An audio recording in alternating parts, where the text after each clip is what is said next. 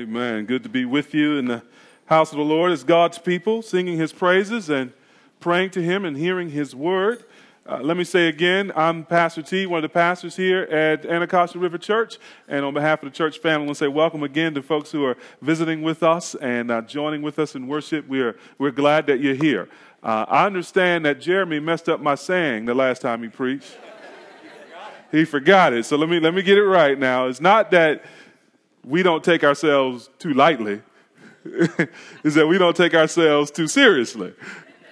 But we do take the gospel of Jesus Christ seriously. And what we very much want you to do is to feel the comfort and casualness and warmth of family as you worship with us. And we very much want you to hear the good news of Jesus Christ and the difference that it makes for us. And so we want to welcome you again this morning. If you came in after we gave out welcome cards and you're visiting with us for the first time, if you wouldn't mind just raising your hand, we're going to have someone bring you a welcome card. We ask you to complete that for us so we can get to know you a little bit. And after the service, to stay back and let us meet you face to face and to get to know you that way as well. So any first-time visitors that didn't get a welcome card? Okay, we got a few over here and on the side here. And then also, if you're visiting with us this morning and you don't have a Bible, raise your hands. We would love for you to follow along with us in the Bible. That's going to be the key thing this morning is what thus saith the Lord. And so we would delight for you to give your attention to that. So if you don't have a Bible, need a Bible this morning, and raise your hand, we could bring you one. Anybody? Okay. Praise God. We've got one over here. Amen. Well, let me say a brief word of prayer for us as we go to God's Word. Let's pray.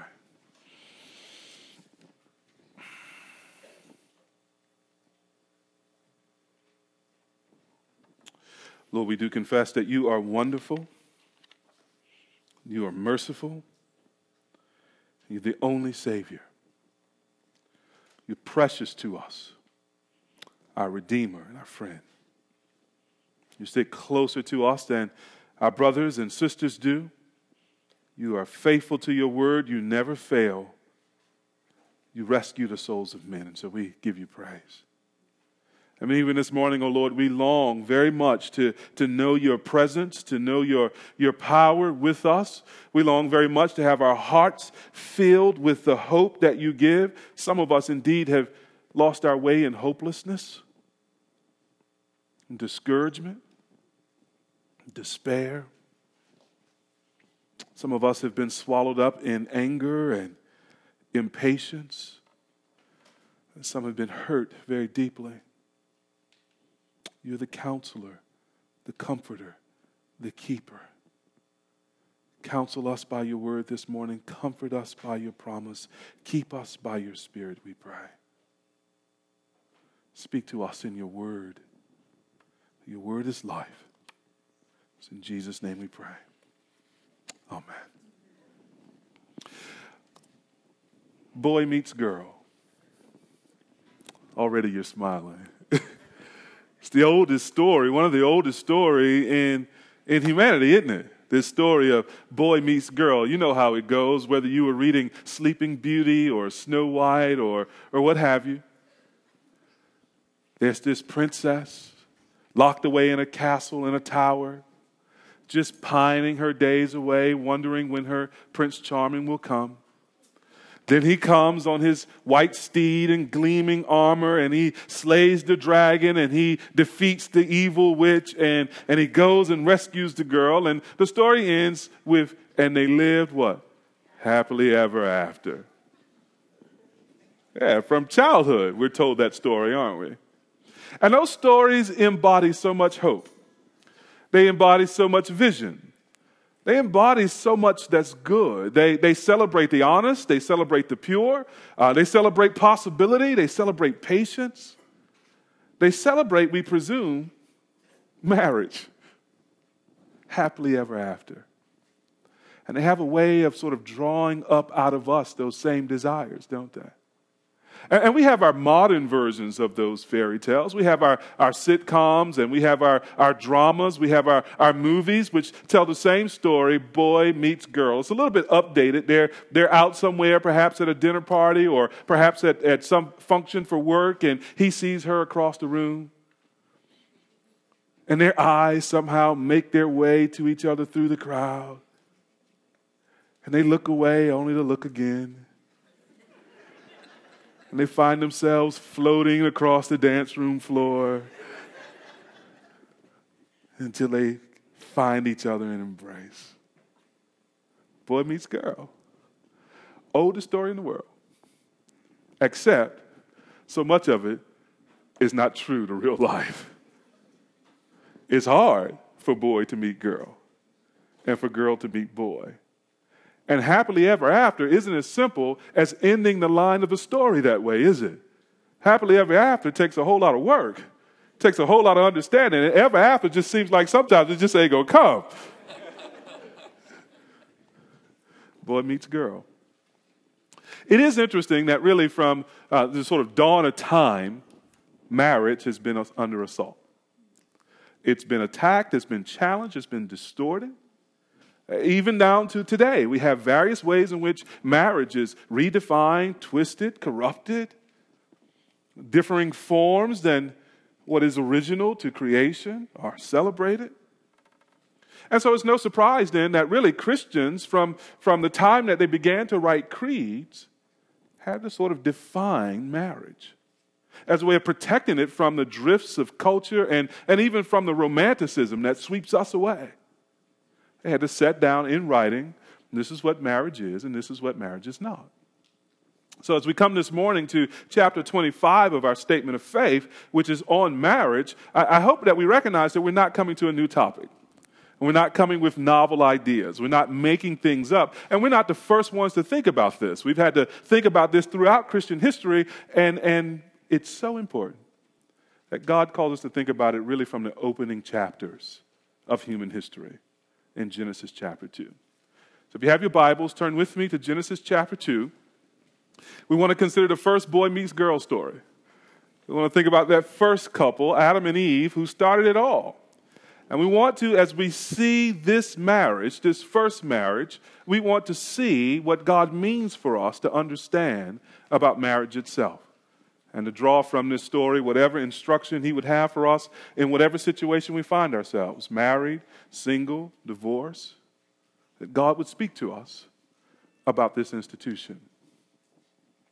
Genesis chapter 2, beginning in verse 18. This is God's holy word.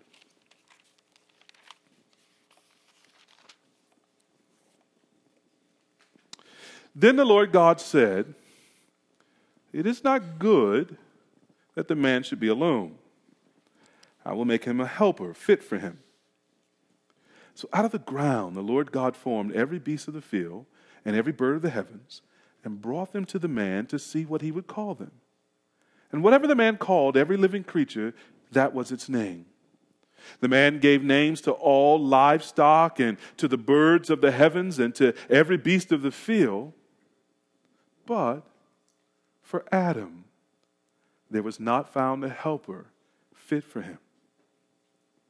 So the Lord God caused a deep sleep to fall upon the man, and while he slept, took one of his ribs and closed up his place with flesh.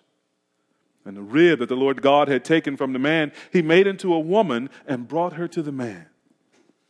And the man said, "This at last is bone of my bones and flesh of my flesh. She shall be called woman, because she was taken out of man. Therefore a man shall leave his father and his mother and hold fast to his wife, and they shall become one flesh. And the man and his wife were both naked and were not ashamed." As we think about this text this morning, I want us to hang our thoughts on 3 points. If you're taking notes this morning, this is hopefully the outline we will follow. Number 1, the problem. The problem. Humanity is given 2 jobs that mankind or men cannot complete by themselves. That's the problem. Humanity is given 2 jobs by God that men, males of the species, cannot complete by themselves. We'll see that in verse 18. Number 2, the solution. The solution. So God found it necessary to create women to help men complete the jobs he'd given humanity. Verses 19 to 23. And number 3, the partnership. Marriage joins one man and one woman to fulfill God's calling for humanity. Verses 24 and 25. The problem, the solution, the partnership. Number one, the problem. Humanity is given two jobs that men by themselves cannot complete. See that in verse 18 of chapter 2? Then the Lord God said, "It is not good that man should be alone." Now, if you know the opening chapters of Genesis, you know in chapters 1 and 2 up until this point, we're told the 6-day creation of the world. And you'll know that after each day, after everything that God made, God looked at it, the Bible tells us over and over again, and said, "It is good." Genesis chapter 2 tells the story of God preparing the Garden of Eden and placing Adam in the garden. And he's got Adam in the garden. He's given Adam a task. And now he's looking at Adam and he's saying, it's not good that man should be alone.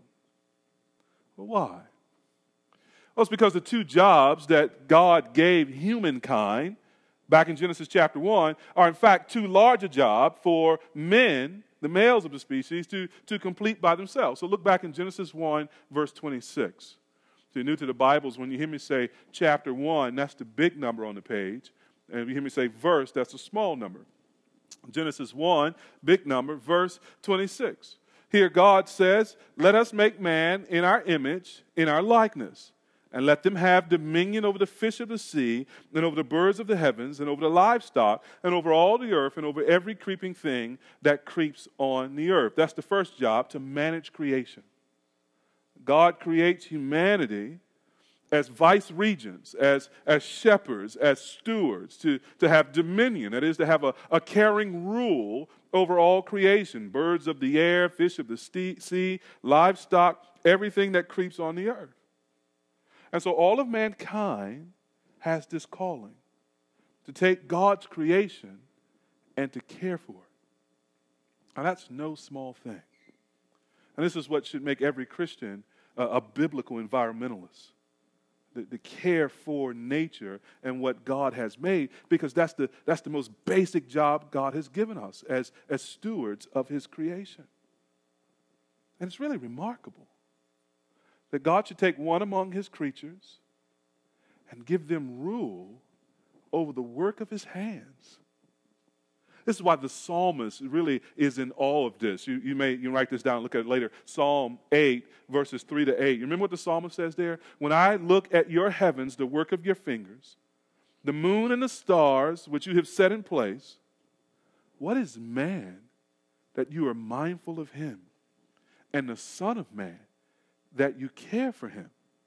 Verse 5 in that passage, "Yet you have made him a little lower than the heavenly beings and crowned him with glory and honor." Verse 6, "You've given him dominion over the works of your hands. You put all things under his feet, all sheep and oxen and also the beasts of the field, the birds of the heavens and the fish of the sea, whatever passes along the path of the seas." The Bible is telling us what should be our reaction to these simple words in Genesis 1:26. What is man that you are mindful of us? When I look on the vastness of your heavens, the sun, the moons, the stars, when I consider the complexity of your creation, birds and animals, fish and trees, when I see how the universe, how the heavens and the earth declare your glory, God, what is it that you should think of me and make me to have dominion over this? There's an awe that is supposed to be in our reading of Genesis 1:26. This first job, that we should manage creation on God's behalf. There's a second job that God gives us as well. Look down just 2 verses later, Genesis 1, verse 28. God has created man and woman, and God has blessed them, and God said to them, "Be fruitful and multiply, and fill the earth and subdue it, and have dominion over the fish of the sea, and over the birds of the heavens, and over every living thing that moves on the earth." We've already seen that part about have dominion over the fish of the sea and so on. But that other job is in the first half of that verse. Be fruitful and multiply and fill the earth. It was never God's intention that Adam should be alone, that he should be the only human being or that the male species should be the only part of the human being that subdues the earth and fills it and cares for it. That's too big a task for men. And so now we see the problem. When we come to Genesis 2, verse 18, we see why God says it is not good that man should be alone, because these two tasks require a partner, require a helper. To put it another way, man is incompetent to do all God has called him to do without help. And so God looks at him and says, it's not good. We cannot multiply without women, brothers, right? We can't multiply without women. And judging by the way some of us look when we leave the house in the mornings, we can't manage without women either. The males of the species are inadequate and incapable of fulfilling God's will for the world. We need women to do what God desires us to do. Now, how do we think about this? Well, this means that most of us will ordinarily desire and need to marry. And marriage is a good thing. And it means most of us men need to simply and gladly agree with God. It is not good for us to be alone. Now, why would we say that? Well, isn't it often the case that men think they're just fine without women? Isn't it often the case that men think that they are God's gift to women? The ladies are with me now. Isn't that often the case? And don't the fairy tales get it backwards at precisely this point? It's not that women were in a tower locked away, pining away for men to come. It's that God looked at men and said, rascal, you need not be alone. It's not good for you to be alone. If anybody in this original story is pining away and waiting for their Princess Charming, it's man, not woman. And yet in our culture, we get it twisted. Where men have this sense that they're the gift, and men have this sense that they're the thing of great value, and men have this sense playing sometimes on the loneliness of women, that they can kind of have their way out of that sense, don't they? It's sinful to think that way, brothers. It's a sinful perversion of God's order here, to think of ourselves as gift to women, and think of ourselves as rightly using the advantage of malehood to sort of feed our own desires. And so we need to be confronted right away with this idea that it is not good for us to be alone. And ordinarily, most men and most women, not all men, not all women, but most men, most women will desire marriage and need to marry, and that will be a good thing. And let me say, I know that women fall for the same kinds of distorted thinking as well. The idea that I don't need a man. Here's how my mama used to say it. She said, I can do bad all by myself. And the idea that, men are sort of ancillary and unnecessary, well, we can't draw that conclusion from this text either. The difference is, I think women are very often challenged in their thinking that way in the culture, where men tend to get away with it. All right? And I think the text screams for us to say, no, hold on. It is just as manly to recognize our need for women in marriage. Now, if as a guy, you're right now gritting your teeth, feeling a little angry or feeling a little embarrassed or feeling a little argumentative right now, your beef is not with me. It's with God, who looks at us in Genesis 2, verse 18 and says, it is not good that we should be alone. You disagree with him? If he's right, and he is, it means that we have to think about how we steward our singleness, doesn't it? We need to think about how long we're single. We have to think about how we move intentionally toward that state that is good in God's sight, namely marriage. Now, a few of us, some of us, will not feel a desire to be married, or will freely choose the gift of singleness. I hope you heard that read as Matt read through 1 Corinthians chapter 7. Where Paul has this great concern that those in the church there were burning in passion and not controlling themselves, and so entering into presumably sinful relationships or sinful activity.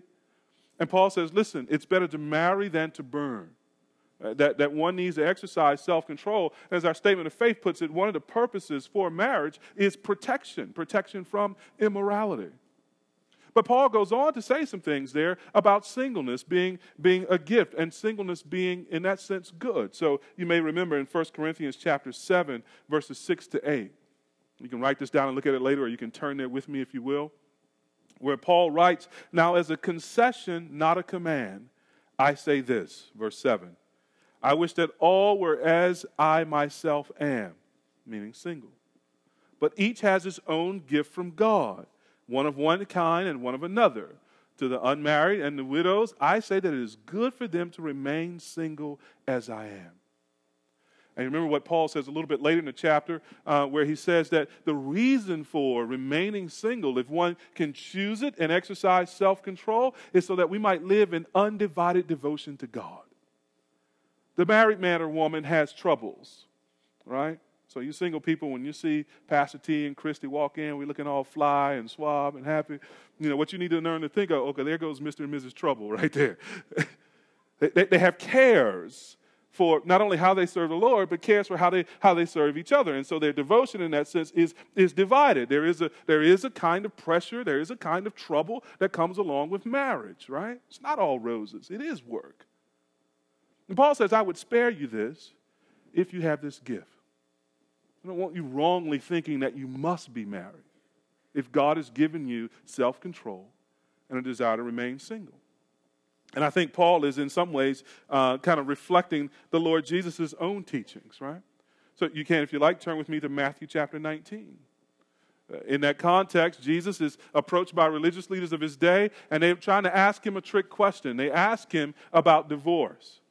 And they say to him that Moses has basically given people permission to be divorced. And Jesus, thinking all the way back to Genesis chapter 2, the passage that we're looking at, Jesus explains something that's very vital. He tells them that it wasn't that way in the beginning. But then he comes down to verses 11 and 12, and he says this with regard to singleness. Not everyone can receive this saying, but only to those whom it is given. Verse 12, for they are eunuchs who have been made so from birth, and there are eunuchs who have been made eunuchs by men, and there are eunuchs who have made themselves eunuchs for the sake of the kingdom of heaven. Let the one who is able to receive this, receive it. That eunuch there is a kind of euphemism for singleness and celibacy. Those who have made themselves eunuchs for the kingdom's sake. They refrain from marriage, refrain from the conjugal rights of marriage in order to serve the kingdom. But as Jesus' last words there kind of presume that not everybody can receive this, right? I know some of you are thinking right now, I don't receive that, I rebuke that. You don't have this gift then, right? But there are some who do. And we want to encourage them in the proper use of that gift. And even as we encourage marriage and encourage this solution that God is going to give Adam, we don't want to, in the wrong ways, discourage those who are enjoying their singleness and living in undivided devotion to the Lord and living a chaste life before the Lord. That's good. So in either case, here are some questions for you. Number one, are you pursuing what is good in relationships as you pursue God's calling to be a steward of his creation? Are your relationships good? Are you pursuing what's good in those relationships? Number two, which would help you most? Singleness or marriage? That calling that God has put upon your life to go out into the world and to subdue it and to fill it with his glory? Are you better off single or better off married? Which would help you most?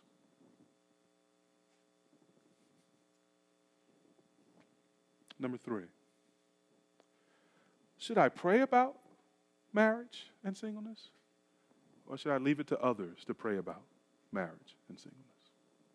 Well, why do I raise that? Because sometimes what we call prayer is simply anxiety before God. It's simply hand-wringing over and over before God about something that we really haven't left to him. And it may be that your heart, under the label of prayer, is really just exercising anxiety before God. And it may be that the more godly thing for you to do to enjoy your singleness or to enjoy your spouse is to leave it to others to pray for you. To trust that other godly brothers and sisters who love you and want God's best for you are in fact interceding for you. Meanwhile, you bring all your thoughts captive to Christ and go on in the state that he's called you in at this point. So should I pray about it? or should I let others pray? The problem. It's not good for man to be alone because he can't do all that God has called him to. Point number 2, the solution. God found it necessary to create women to help men complete the calling he placed on them. We see that there in the end of verse 18 down to verse 23. Let me read those verses for us again. Then the Lord God said, "It is not good that the man should be alone. I will make him a helper fit for him." So out of the ground the Lord God formed every beast of the field and every bird of the heavens and brought them to the man to see what he would call them. And whatever the man called every living creature, that was its name. The man gave names to all livestock and to the birds of the heavens and to every beast of the field. But for Adam there was not found a helper fit for him. So the Lord God caused a deep sleep to fall upon the man, and while he slept, took one of the ribs and closed up its place with flesh. And the rib that the Lord God had taken from the man, he made into a woman and brought her to the man. Then the man said, "This at last is bone of my bones and flesh of my flesh. She shall be called woman because she was taken out of man." 3 things here to see in this solution. Number 1, woman is uniquely made to fit man. To fit man. That's the emphasis there. You see it at the end of verse 18. I will make him a helper fit for him. And then you see it at the end of verse 20. After all of this naming, we're told, but for Adam there was not found a helper fit for him. God's sort of plan here is to make someone who is complementary to Adam, who goes together with Adam, who locks up with Adam like the little Lego blocks we used to play with as kids, that there is to be a unique fit. Now, notice, ladies, I said God made woman to fit man, not fix man. F-I-T, not F-I-X. All right? To fit man. And this is the purpose, I think, of this long naming ceremony. You see there in verses 19 and 20? God keeps bringing the animals to Adam, and Adam is naming all the animals, all the birds, all the beasts, all the livestock. Now, pause for a moment and ask yourself, how long do you think that took? Must have been at this for a while. And why does God, in between this promise to make a helper suitable for Adam and before the delivery of this promise in verses 21 and 23, why does God insert this naming ceremony? Well, it is in one part to reflect the fact that Adam has dominion over the creation. But I don't think that is fundamentally the purpose. I think he's just slowly weeding out every alternative.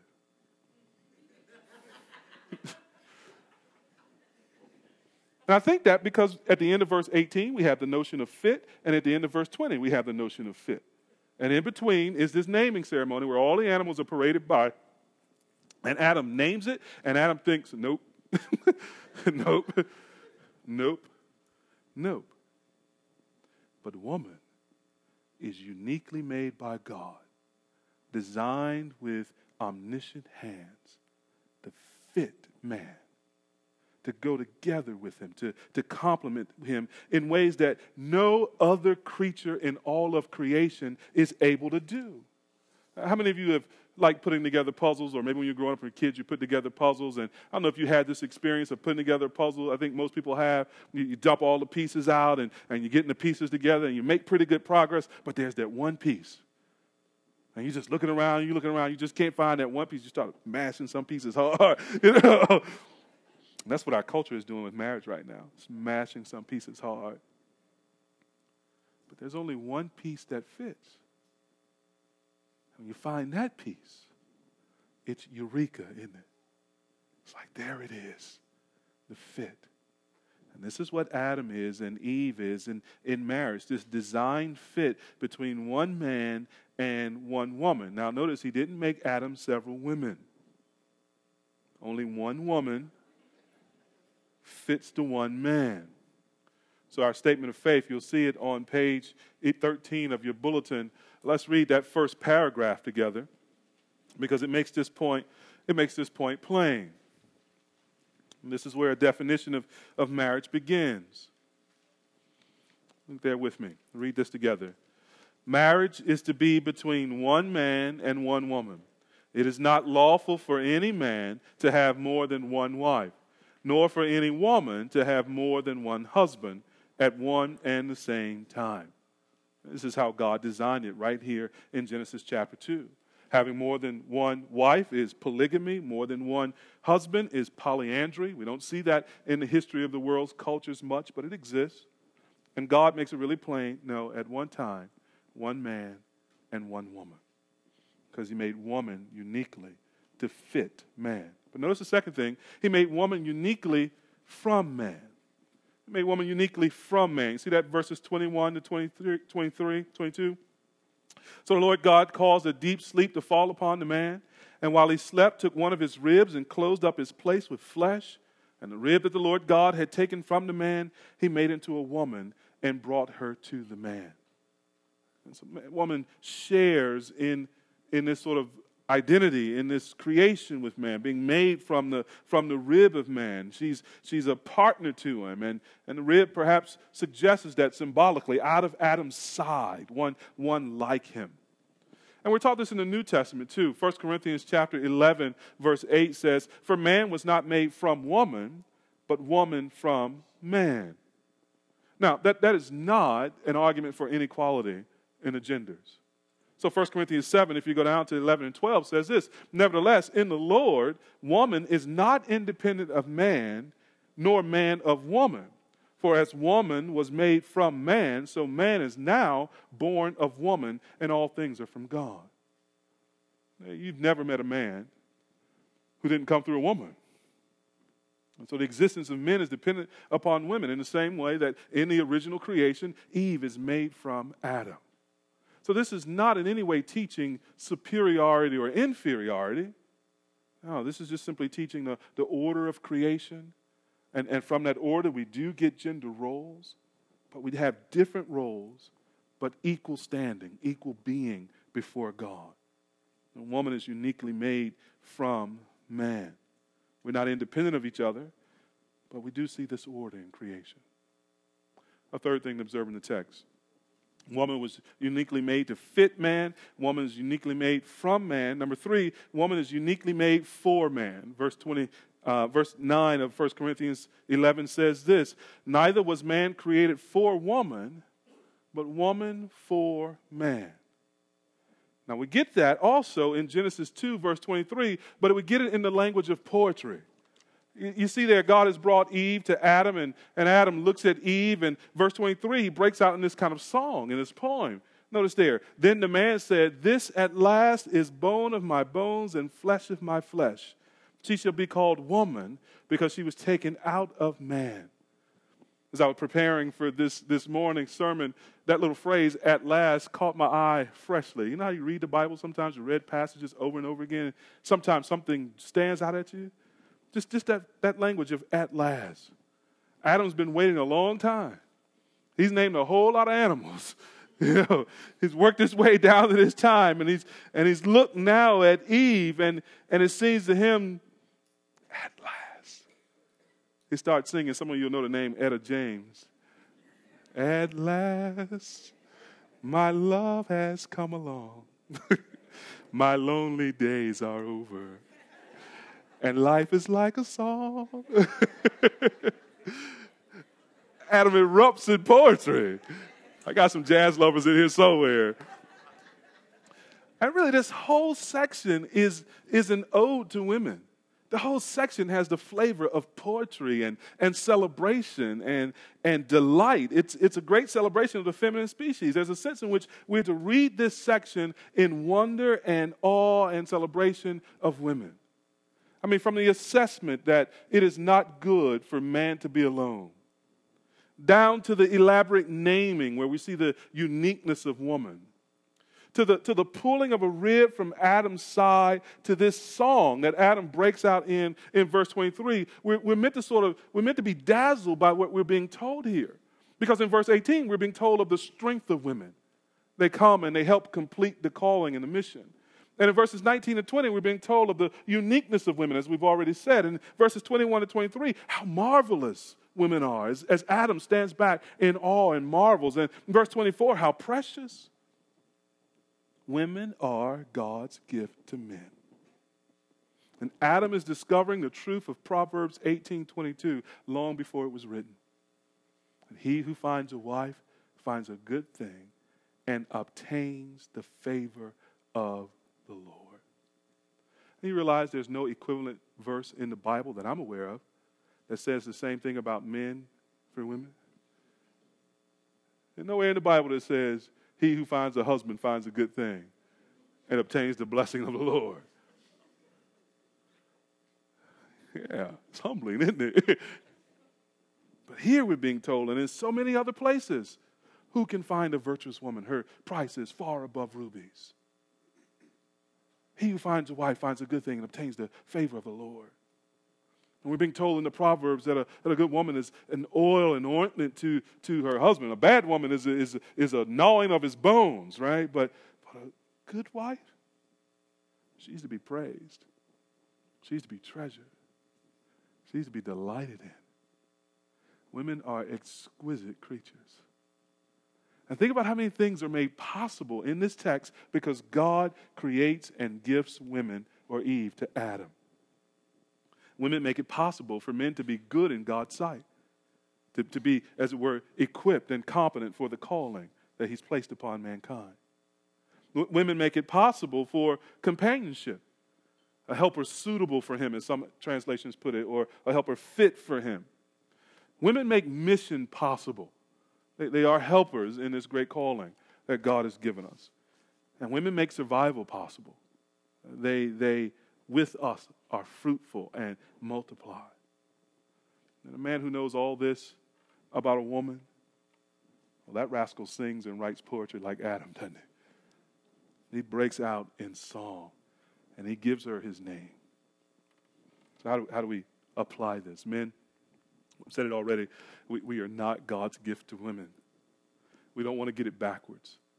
Women are God's gift to us, and appreciating that goes a long way in correcting a lot of wrong worldly thinking that men have about women. It goes a long way in correcting how we treat women when we mistreat them. It goes a long way in helping us to appreciate the good gift that God gives us in marriage when he gives it to us. And husbands, when we think about what women make possible, boy, shouldn't this help us to delight in our wives, to cherish our wives? They make companionship possible. They make calling possible. They make children possible. And in God's sight, we're good, we're completed, we're prepared to do what he has called us to do when we've been joined together with a wife. I mean, brothers, consider your wives. They are God's gift to you. Just reading this on Monday morning and thinking about this devotionally and praying and just giving fresh love for my own wife. Fresh appreciation for my own wife.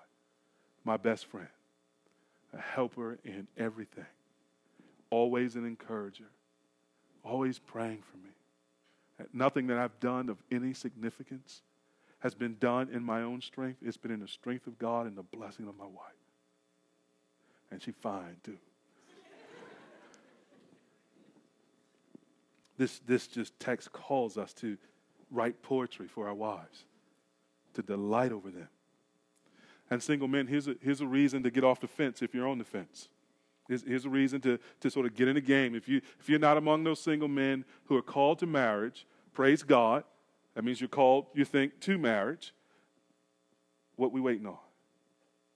This is a good life. This is a blessed life. I'm not encouraging you to rush. I'm not encouraging you to be foolish. I'm not encouraging you to do worldly things in the way of dating.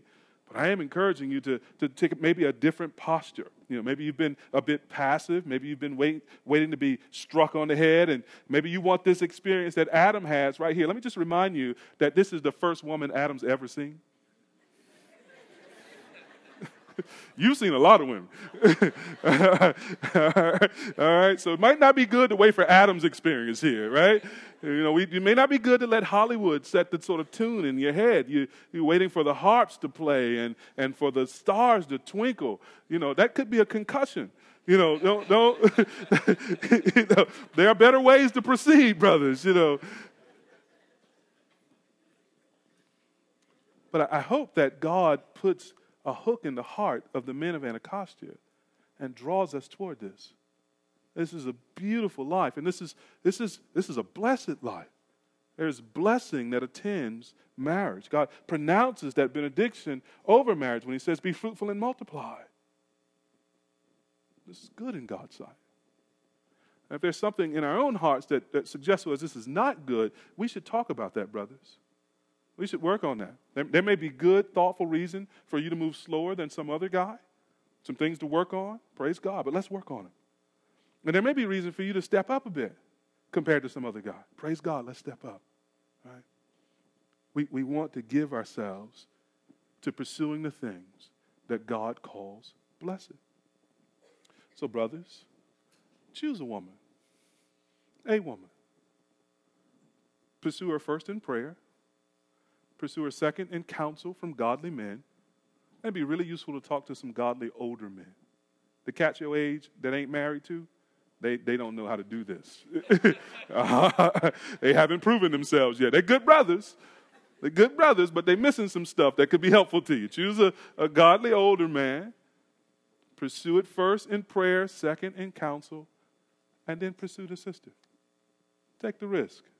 Step out there. Declare your interest.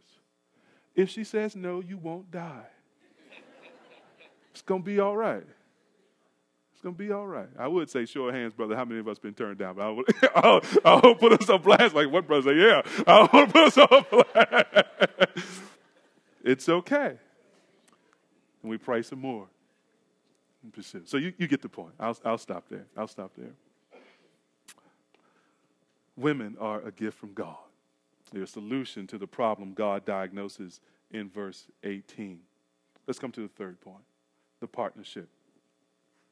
That marriage joins one man and one woman to fulfill God's calling for humanity. We see that there in verses 24 and 25. Therefore, a man shall leave his father and his mother and hold fast to his wife, and they shall become one flesh. And the man and his wife were both naked and were not ashamed. In these two verses, we're going to sort of talk about two practices that go into forming marriage. And then we want to talk about two pictures that we're giving in these two verses. The first practice there is in verse 23, leaving and cleaving and becoming one. You see it there? Therefore, a man shall leave his father and his mother and hold fast to his wife, and they shall become one flesh. The remarkable thing about this verse to me is you realize that Adam and Eve don't have any children. He's anticipating God here in this word as being fairly prophetic. Before there is such a thing as children, those children are now being instructed to leave a man, to leave father and mother, and cleave to wife. It's just very clear that God's intent is that this is how he's going to organize human society in the sort of contracting of these covenants. This is covenant language. The leaving, the cleaving, the binding together as one. And that's what marriage does.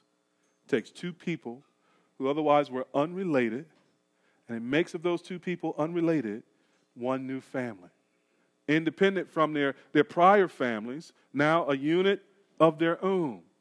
And this is how strong marriage is meant to be. It's meant to supersede the bonds of blood and kinship in such a way that it forms now a new kinship, a new family, a new unit.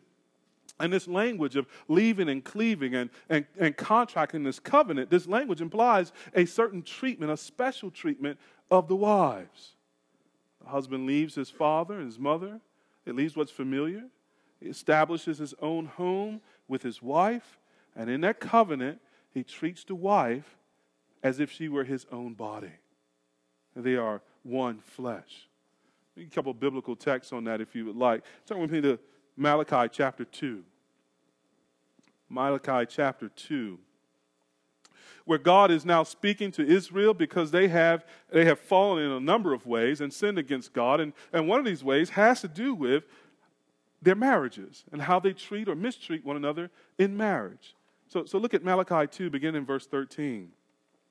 God says there, and this second thing you do, you cover the Lord's altar with tears, with weeping and groaning, because he no longer regards the offering or accepts it with favor from your hand. So here you got people worshiping God, crying and broken supposedly. They want to know why God isn't showing them favor. Verse 14, but you say, why does he not? And God answers, because the Lord was witness between you and the wife of your youth, to whom you have been faithless, though she is your companion and your wife by covenant. When a man and a woman stand together before any assembly and take those vows and become husband and wife, it's not merely the man and the woman swearing these things, but God bears witness to that union. God becomes a legal party in that union, and God has a testimony about our marriages. He has a testimony about Israel's marriages, and he says here, Israel, married to the women of their youth, were faithless to their companions. Verse 15 tells us why he made marriage. Did he not make them one with a portion of the Spirit in their union? And what was the one God seeking? Godly offspring. So guard yourselves in your spirit, and let none of you be faithless to the wife of your youth. For the man who does not love his wife but divorces her, says the Lord, the God of Israel, covers his garment with violence, says the Lord of hosts. So guard yourselves in spirit and do not be faithless. Or in the New Testament, we're being told that how we treat our wives affects our communion with God, just as we just saw in Malachi chapter 2, 1 Peter chapter 3, verse 7. Remember, it says, likewise, husbands, live with your wives in an understanding way, showing honor to the woman as the weaker vessel. Many people get hung up there. What's this weaker vessel mean? The striking part to me is the next half of the sentence. Since they are heirs with you of the grace of life, so that your prayers may not be hindered. Brothers, how we treat our wives has an effect on our relationship with God. It will hinder our prayers if we do not live with our wives with understanding. And it certainly will receive God's disapproval if we have been faithless to our wives. In the language of Malachi chapter 2, if we have been so faithless with our wives as to put them away, as to divorce them, he says, those are the garments of violence. We do harm to ourselves. We do harm to our wives. We do harm to our families. We do harm to our communities when we don't steward well this basic social unit that God has established for society. And so when we look at Genesis chapter 2, verse 24, we're getting it stated in the positive, that a man should leave and cleave and hold fast to his wife and become one. It's a picture of human flourishing. It's a picture of the good life. But it's also a picture of something else. Notice there in verse 25, and the man and his wife were both naked and unashamed. That's the language of openness and intimacy. Marriage is this place where we're all supposed to be able to be ourselves, to let our hair down, as it were, to be transparent and to be vulnerable with the one who is in covenant commitment with us, to embrace one another. It's where Hebrews, the writer of Hebrews says, Hebrews 13:4, it's where the marriage bed is pure and undefiled. It's this place where we delight in each other. Whereas the proverb says to husbands, delight in the wife of your youth. Let her satisfy you. And this is a place, again, a picture, again, of flourishing. And so it becomes so much hardness, doesn't it? When as a married couple, you face so much misunderstanding and so much opposition outside your home, and then come home to find the same. It's not as God would have it. God would have our marriages and our homes be safe places, places of nakedness and unashamedness, places of intimacy and realness. And he would have us, if we're married and we're struggling with that, and our homes are places of chronic disagreement and friction, he'd have us get help. He'd have us reach out to a brother or sister in the Lord, a couple in the Lord, the pastors of the church, and say, we need to talk. As fellow travelers and sojourners, we need help. We need to work this through, that we might return to this picture of nakedness and unashamedness as husband and wife. So those are two practices, leave and cleave and become one. And in that oneness, enjoy this nakedness and unashamedness. This is part of the blessing that God has for us in marriage. But now these two verses also give us two pictures. One, we've already said, a picture of human flourishing. It's no accident that anywhere you go in the world where marriage culture is strong, that you tend to have fewer incidences of almost every kind of social ill. Even in this country, when you read the marriage research, many of you will know that I'm a former social scientist, and so I can tell you how strange it is that there's ever a research consensus in the social science world. You get that with some frequency in the physical sciences, but in sociology and psychology, you almost never get everybody agreeing on the same outcome. Except this one thing, that when a man and a woman marry and children are raised by their parents in marriage, everybody does better. Everybody does better. The man works and is more fruitful because she's like, man, you got to get a job. The wife is better protected and cared for. Children are less likely to be raised in poverty. They're more likely to graduate high school. They're more likely to delay out-of-wedlock pregnancy themselves. The family's more likely to own homes, own cars, almost on every measure imaginable. When it's as God describes it in Genesis 2, everybody does better. And one of the reasons that we have those of you will know our 5 M's. These are the 5 things that we're kind of focused on as a church. The M's, the message of the gospel, mercy on the block, the maturing of men, women, and families, the multiplication of leaders and churches and missions to the end of the world. One of the reasons we have that third one in there, the maturing of men, women, and families, is because of the truth of Genesis 2. When we first started out, I called that third M just marriage, but I realized that someone gave me some feedback that some of our single brothers and sisters would feel left out by that. It kind of signaled, it didn't signal everything we wanted to signal. So we have this little bit more cumbersome, the maturing of men, women, and children and families. But what does that maturing look like? It looks normally like the vision of Genesis 2. It looks a lot like men and women growing and joining and producing children that they raise in the fear and admonition of the Lord. And we want to be serious about that, not just for our personal happiness. We want to be serious about that because our marriages, number 2, picture the gospel itself. They demonstrate before the world Christ's love for the church. So Paul, when he's writing his letter to the Ephesians, in Ephesians chapter 5, verse 31, quotes these very verses, verse 24. That a man shall leave his father and mother and cleave to a wife, and the two of them shall become one flesh. Then he tells us in the last verse of Ephesians 5 that's not just about marriage, but that's a picture of how Christ the bridegroom has loved his bride, the church.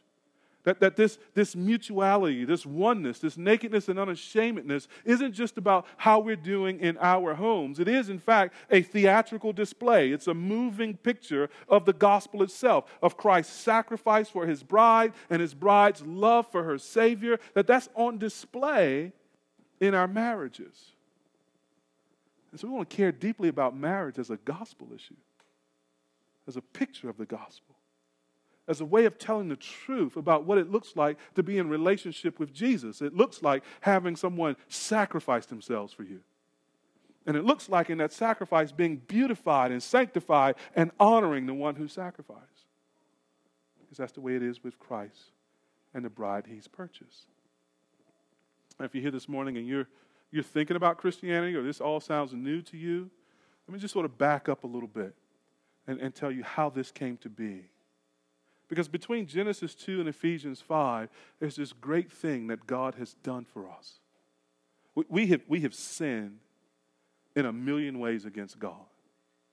Sometimes our marriages are the places where our sins are most multiplied. Right? And God sees it. And God's offended by it. In fact, God's angry at it. Because having made us and being our maker, God is also our owner, and he has called us now to live for him, to obey him, and to worship him alone, and to complete this mission of filling the earth with his glory. But when we sin against him, we deny his glory. We reject his mission. We go our own way. And God will judge us if we die opposing him. That judgment will be an eternal hell, eternal suffering, where the anger of God is righteously poured out against sinners.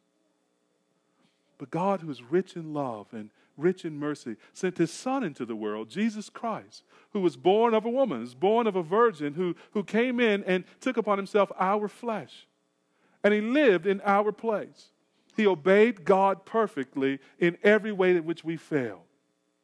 He fulfilled all God's law so that he could provide us righteousness before God. And having lived a perfectly righteous life, he did something else for us. He died for us. He took our place in judgment. He was crucified on the cross in Calvary. And on that cross, the worst thing is not his physical suffering. The most important thing is not his bleeding and the whipping and the horror that is. The most important thing and the worst thing is God turns to him and pours out his wrath, his judgment, his anger for all the sins of the world on his son. The suffering was wrath. The substitute for us was Jesus. So that all of God's anger is satisfied in Jesus' sacrifice.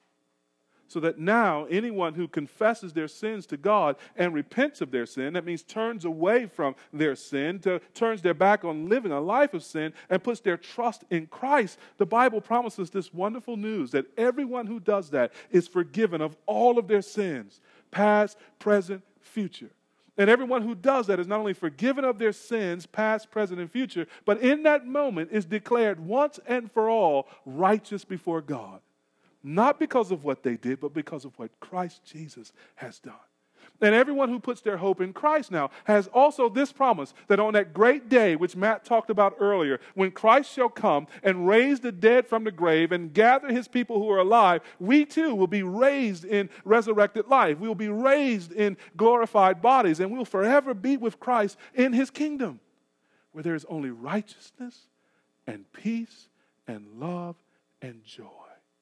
Where there's no more brokenness, no more sin, no more sorrow, no more failure, but where we will be the bride of Christ, joined together spiritually with our groom to forever enjoy his love. That's offered to you freely, my friend. There's nothing you pay for that. There's no work you have to do to earn that. God says, receive it. Believe it. Trust this message. Trust in Jesus, and you will be saved. Young, old, black, white, Asian, Hispanic, male, female. Trust in Jesus, and you will be saved. Beloved, our marriages should point to this truth. And our marriages should be working out this truth imperfectly but steadily as we live for that day when we shall be with the one who loves us best, Christ our Savior. Let's pray together.